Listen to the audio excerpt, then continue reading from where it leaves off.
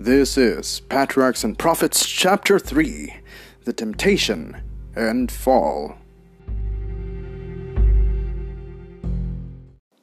This chapter is based on Genesis 3.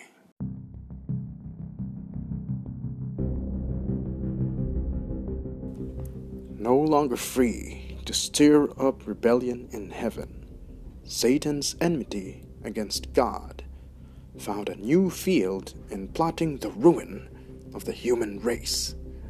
In the happiness and peace of the holy pair in Eden, he beheld a vision of the bliss that to him was forever lost.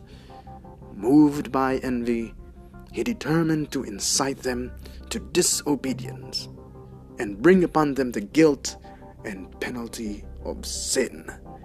He would change their love to distrust and their songs of praise to reproaches against their Maker. Thus he would not only plunge these innocent beings into the same misery which he was himself enduring, but would cast dishonor upon God and cause grief in heaven.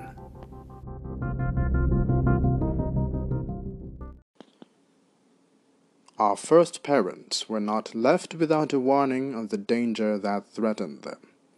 Heavenly messengers opened to them the history of Satan's fall and his plots for their destruction, unfolding more fully the nature of the divine government, which the Prince of Evil was trying to overthrow.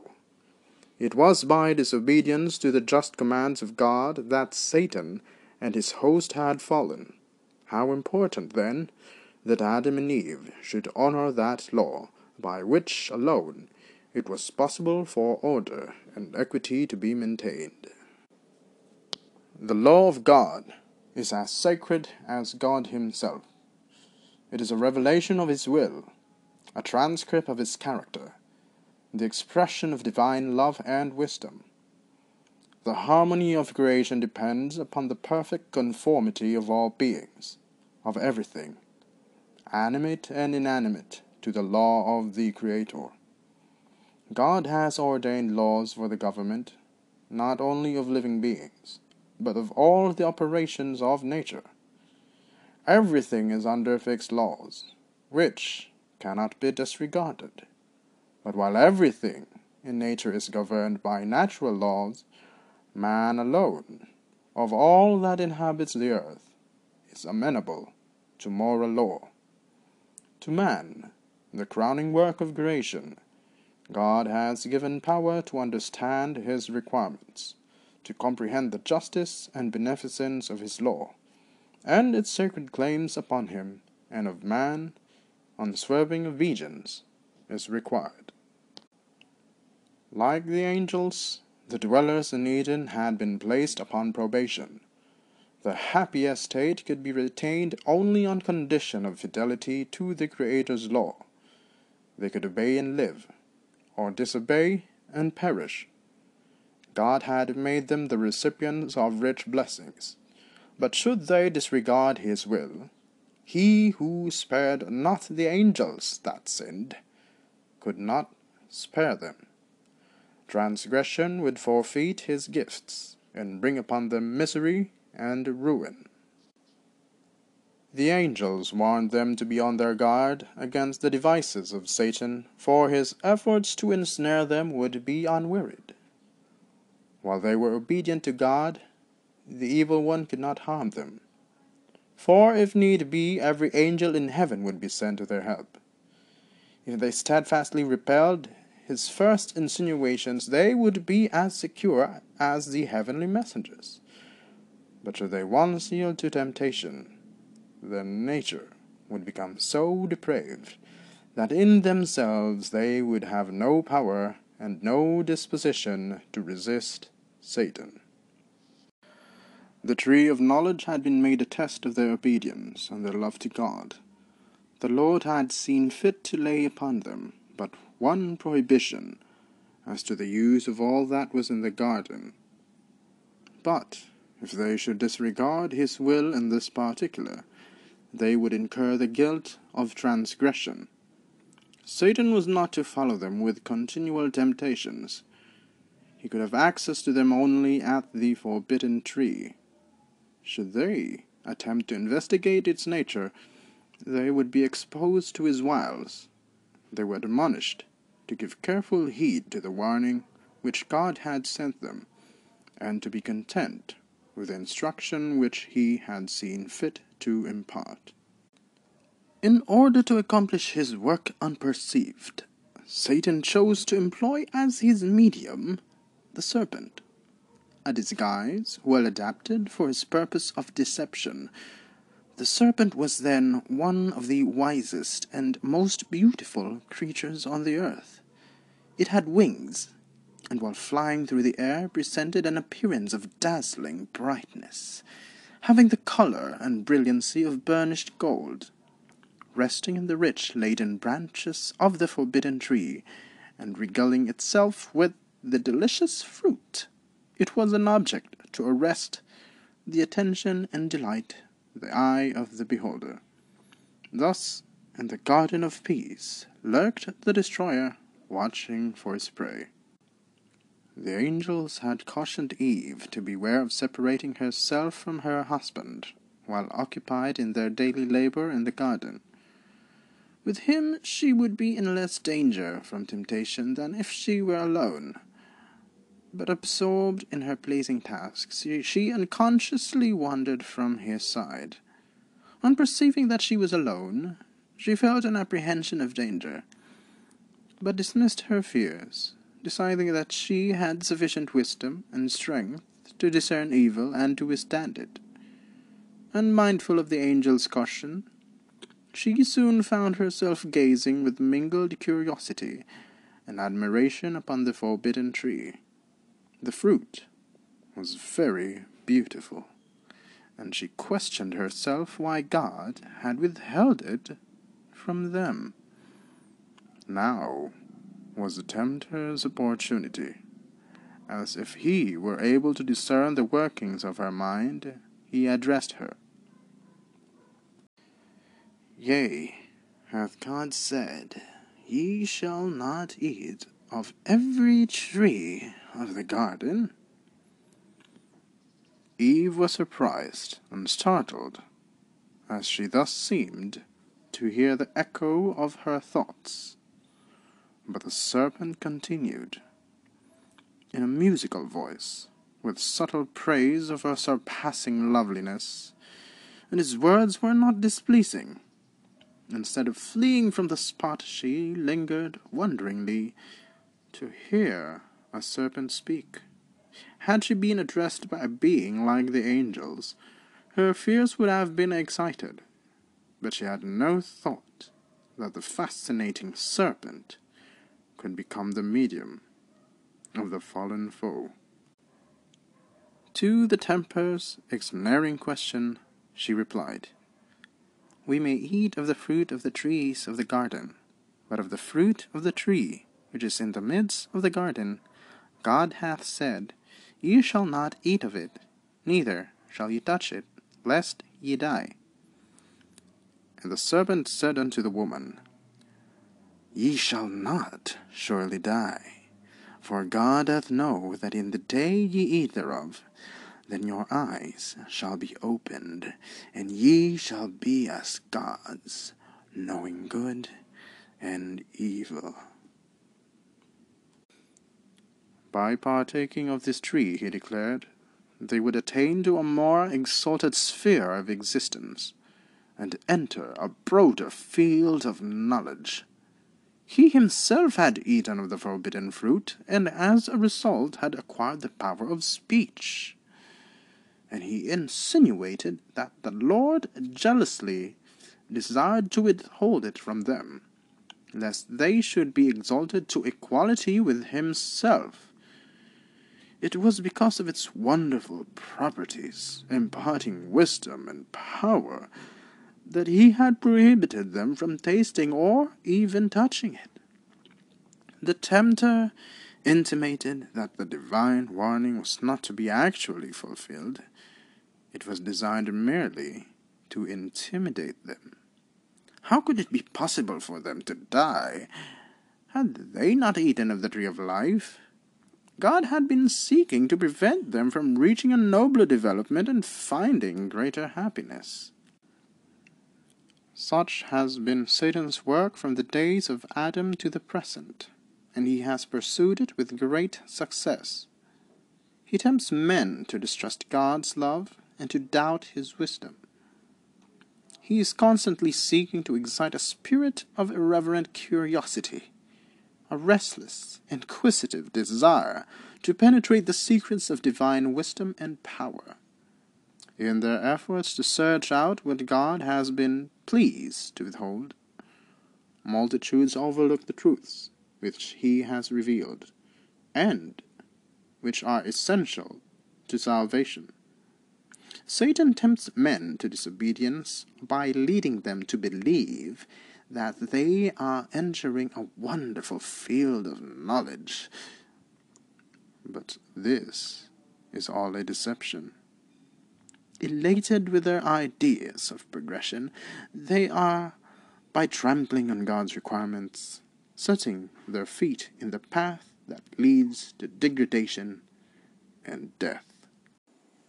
Satan represented to the holy pair that they would be gainers by breaking the law of God.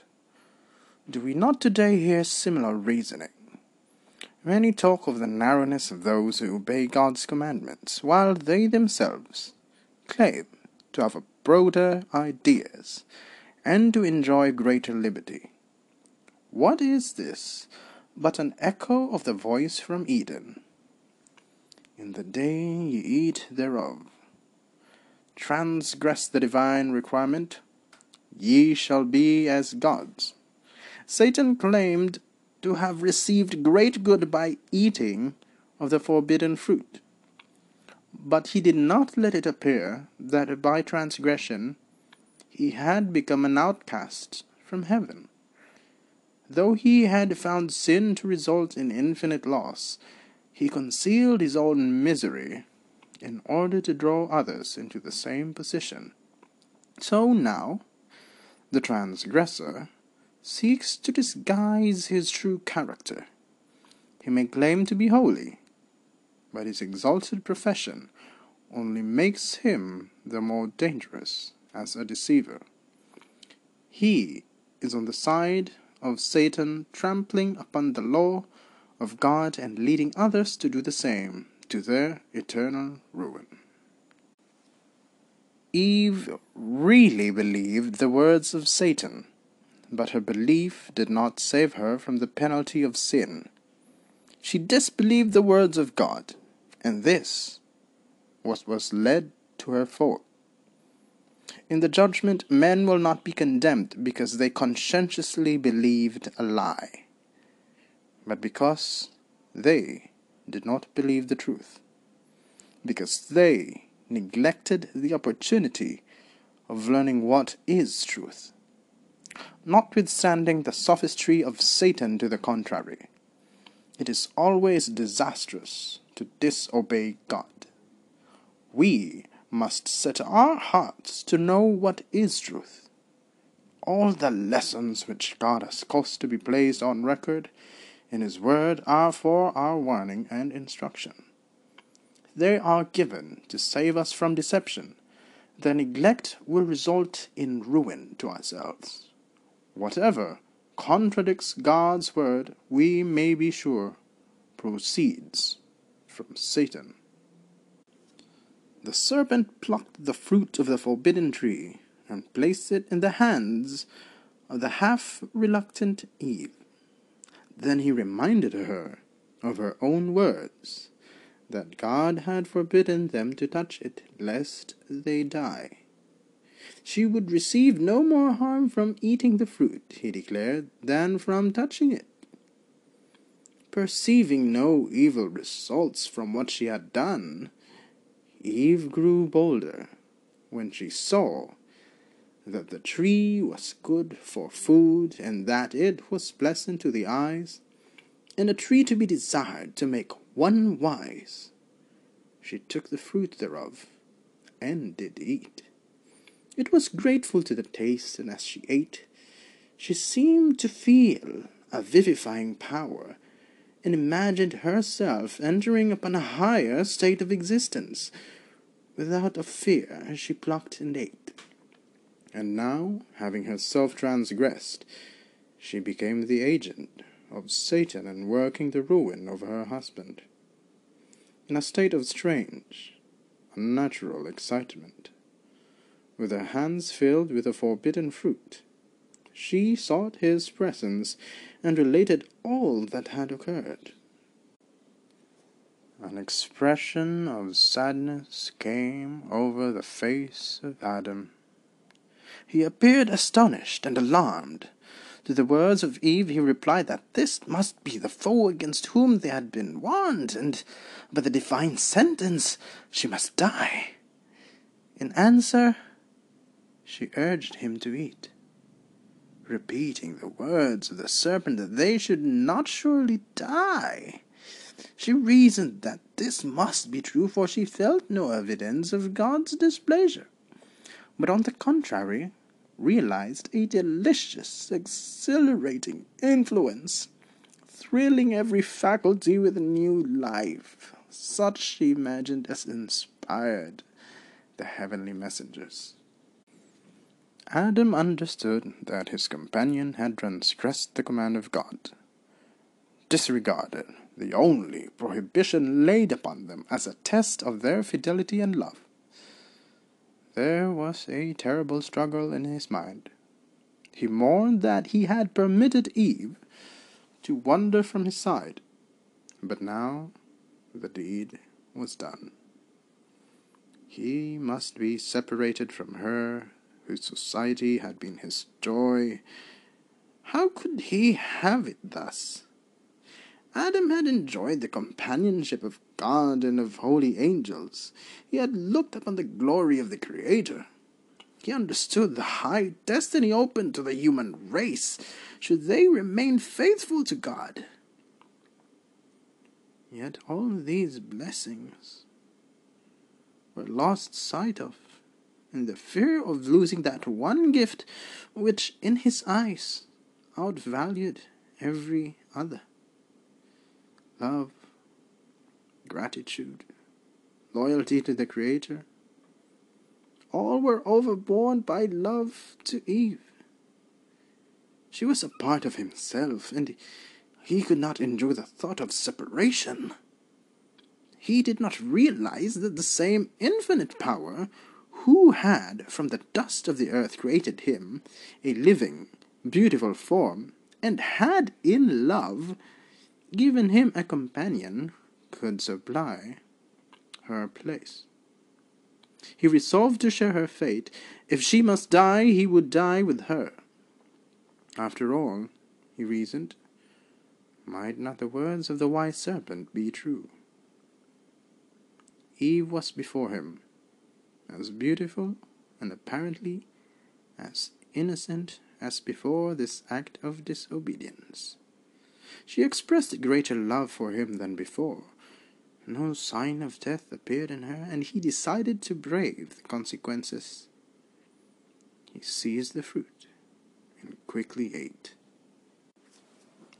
After his transgression, Adam at first imagined himself entering upon a higher state of existence, but soon the thought of his sin filled him with terror.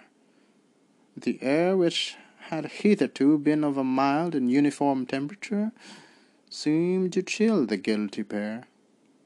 The love and peace which had been theirs was gone, and in its place they felt a sense of sin, a dread of the future, a nakedness of soul. The robe of light which had enshrouded them now disappeared, and to supply its place they endeavored to fashion for themselves a covering, for they could not, while unclothed, meet the eye of God and holy angels. They now began to see the true character of their sin. Adam reproached his companion for her folly in leaving his side and permitting herself to be deceived by the serpent. But they both flattered themselves that he who had given them so many evidences of his love would pardon this one transgression, or that they would not be subjected to so dire a punishment as they had feared. Satan exulted in his success. He had tempted the woman to distrust God's love, to doubt his wisdom, and to transgress his law. And through her, he had caused the overthrow of Adam. But the great lawgiver was about to make known to Adam and Eve the consequences of their transgression. The divine presence was manifested in the garden. In their innocence and holiness, they had joyfully welcomed the approach of their Creator, but now they fled in terror, and sought to hide in the deepest recesses of the garden. But the Lord God called unto Adam, and said unto him, Where art thou? And he said, I heard thy voice in the garden, and I was afraid, because I was naked, and I hid myself. And he said, Who told thee that thou wast naked? Hast thou eaten of the tree, whereof I commanded thee that thou shouldest not eat? Adam could neither deny nor excuse his sin, but instead of manifesting penitence, he endeavored to cast the blame upon his wife, and thus upon God himself. The woman whom thou gavest to be with me, she gave me of the tree, and I did eat. He who from love to Eve had deliberately chosen to forfeit the approval of God, his home in paradise, and an eternal life of joy, could now, after his fall, endeavor to make his companion and even the Creator himself responsible for the transgression. So terrible is the power of sin. When the woman was asked, What is this that thou hast done? She answered, The serpent beguiled me, and I did eat. Why didst thou create the serpent? Why didst thou suffer him to enter Eden? These were the questions implied in her excuse for her sin. Thus, like Adam, she charged God with the responsibility of their fall. The spirit of self-justification originated in the father of lies. It was indulged by our first parents as soon as they yielded to the influence of Satan, and has been exhibited by all the sons and daughters of Adam. Instead of humbly confessing their sins, they try to shield themselves by casting the blame upon others, upon circumstances, or upon God, making even his blessings an occasion of murmuring against him. The Lord then passed sentence upon the serpent. Because thou hast done this, thou art cursed above all cattle, and above every beast of the field. Upon thy belly shalt thou go, and dust shalt thou eat all the days of thy life. Since it had been employed as Satan's medium, the serpent was to share the visitation of divine judgment. From the most beautiful and admired of the creatures of the field, it was to become the most grovelling and detested of them all, feared and hated by both man and beast. The words next addressed to the serpent applied directly to Satan himself, pointing forward to his ultimate defeat and destruction. I will put enmity between thee and the woman, and between thy seed and her seed. It shall bruise thy head, and thou shalt bruise his heel. Eve was told of the sorrow and pain that must henceforth be her portion. And the Lord said, Thy desire shall be to thy husband, and he shall rule over thee. In the creation, God had made her the equal of Adam. Had they remained obedient to God, in harmony with His great law of love, they would ever have been in harmony with each other. But sin had brought discord, and now their union could be maintained and harmony preserved only by submission on the part of the one or the other. Eve had been the first in transgression, and she had fallen into temptation by separating from her companion, contrary to the divine direction. It was by her solicitation that Adam sinned, and she was now placed in subjection to her husband. Had the principles enjoined in the law of God been cherished by the fallen race, this sentence, though growing out of the results of sin, would have proved a blessing to them. But man's abuse of the supremacy thus given him has too often rendered the lot of woman very bitter and made her life a burden. Eve had been perfectly happy by her husband's side in her Eden home, but like restless modern Eves, she was flattered with a hope of entering a higher sphere than that which God had assigned her. In attempting to rise above her original position, she fell far below it. A similar result will be reached by all who are unwilling to take up cheerfully their life duties in accordance with God's plan. In their efforts to reach positions for which He has not fitted them, many are leaving vacant the place where they might be a blessing.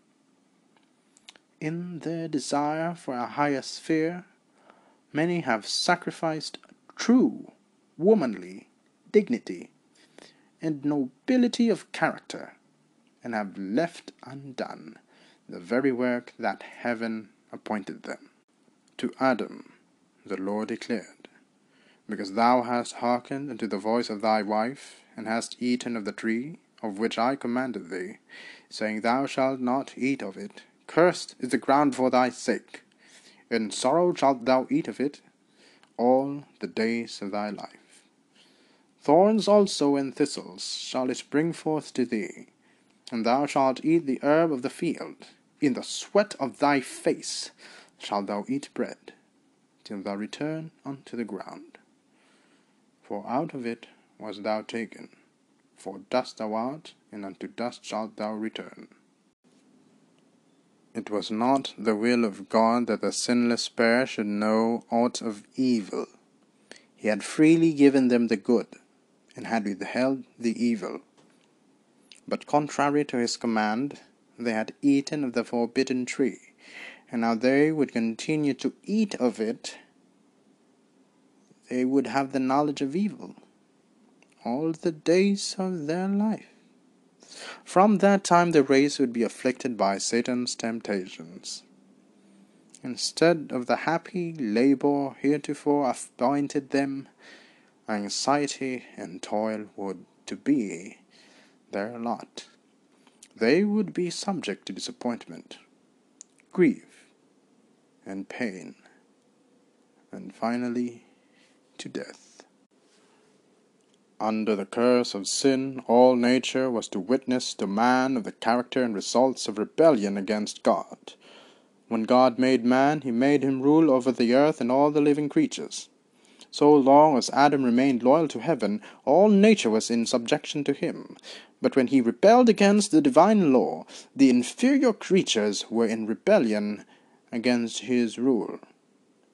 Thus, the Lord, in His great mercy, would show men the sacredness of His law, and lead them, by their own experience, to see the danger of setting it aside, even in the slightest degree. And the life of toil and care which was henceforth to be man's lot was appointed in love. It was a discipline rendered needful by his sin, to place a check upon the indulgence of appetite and passion, to develop habits of self-control. It was a part of God's great plan of man's recovery from the ruin and degradation of sin. The warning given to our first parents, "In the day that thou eatest thereof, thou shalt surely die," did not imply that they were to die on the very day when they partook of the forbidden fruit, but on that day the irrevocable sentence would be pronounced. Immortality was promised them on condition of obedience. By transgression they would forfeit eternal life. That very day they would be doomed to death. In order to possess an endless existence, man must continue to partake of the tree of life. Deprived of this, his vitality would gradually diminish until life should become extinct. It was Satan's plan that Adam and Eve should, by disobedience, incur God's displeasure, and then, if they failed to obtain forgiveness, he hoped that they would eat of the tree of life, and thus perpetuate an existence of sin and misery. But after man's fall, holy angels were immediately commissioned to guard the tree of life. Around these angels flashed beams of light having the appearance of a glittering sword. None of the family of Adam were permitted to pass the barrier to partake of the life-giving fruit. Hence there is not an immortal sinner. The tide of woe that flowed from the transgression of our first parents is regarded by many as too awful a consequence for so small a sin, and they impeach the wisdom and justice of God in his dealings with man. But if they would look more deeply into this question, they might discern their error. God created man after his own likeness, free from sin. The earth was to be peopled with beings only a little lower than the angels, but their obedience must be tested, for God would not permit the world to be filled with those who would disregard his law. Yet in his great mercy he appointed Adam no severe test, and the very lightness of the prohibition made the sin exceedingly great. If Adam could not bear the smallest of tests, he could not have endured a greater trial had he been entrusted with higher responsibilities.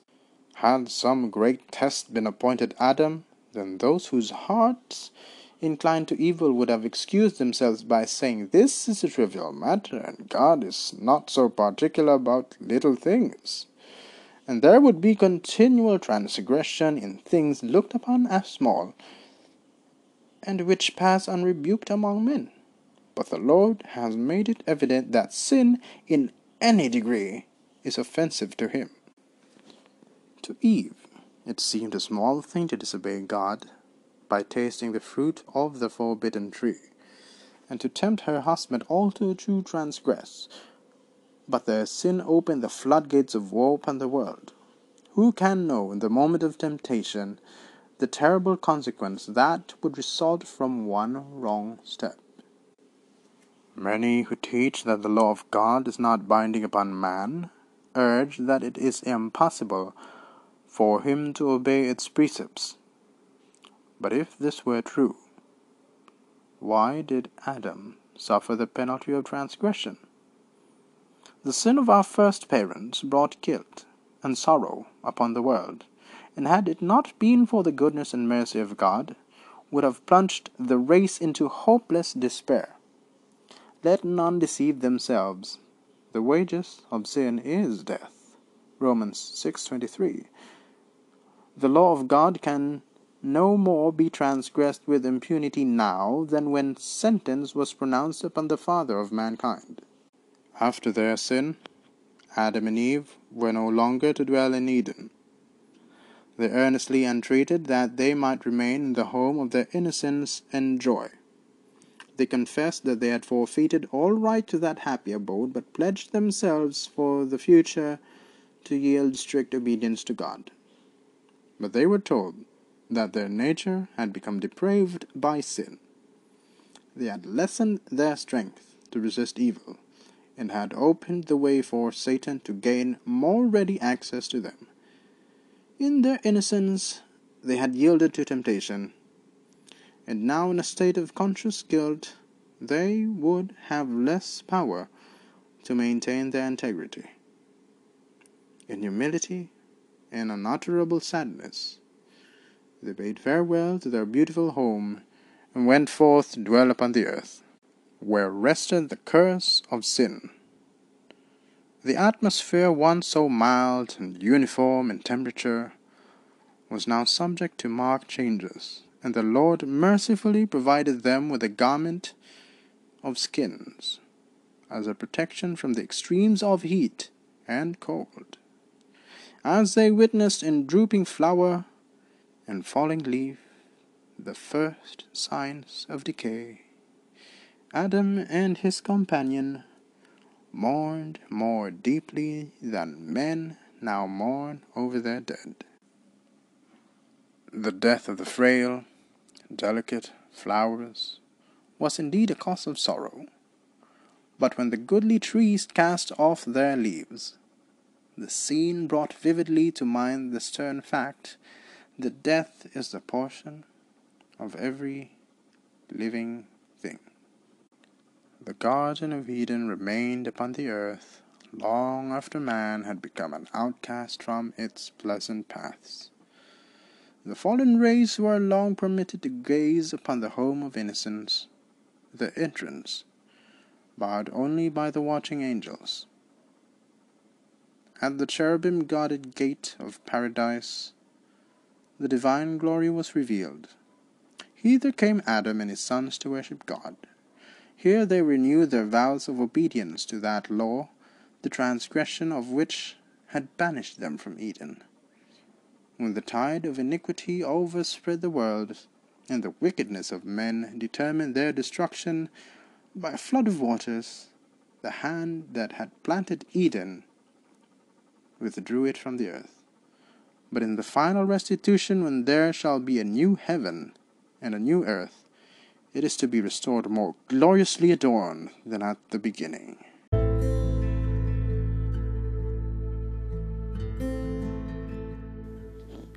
Then they that have kept God's commandments shall breathe in immortal vigor beneath the tree of life, and through unending ages the inhabitants of sinless worlds shall behold, in that garden of delight, a sample of the perfect work of God's creation, untouched by the curse of sin, a sample of what the whole earth would have become had man but fulfilled the Creator's glorious plan.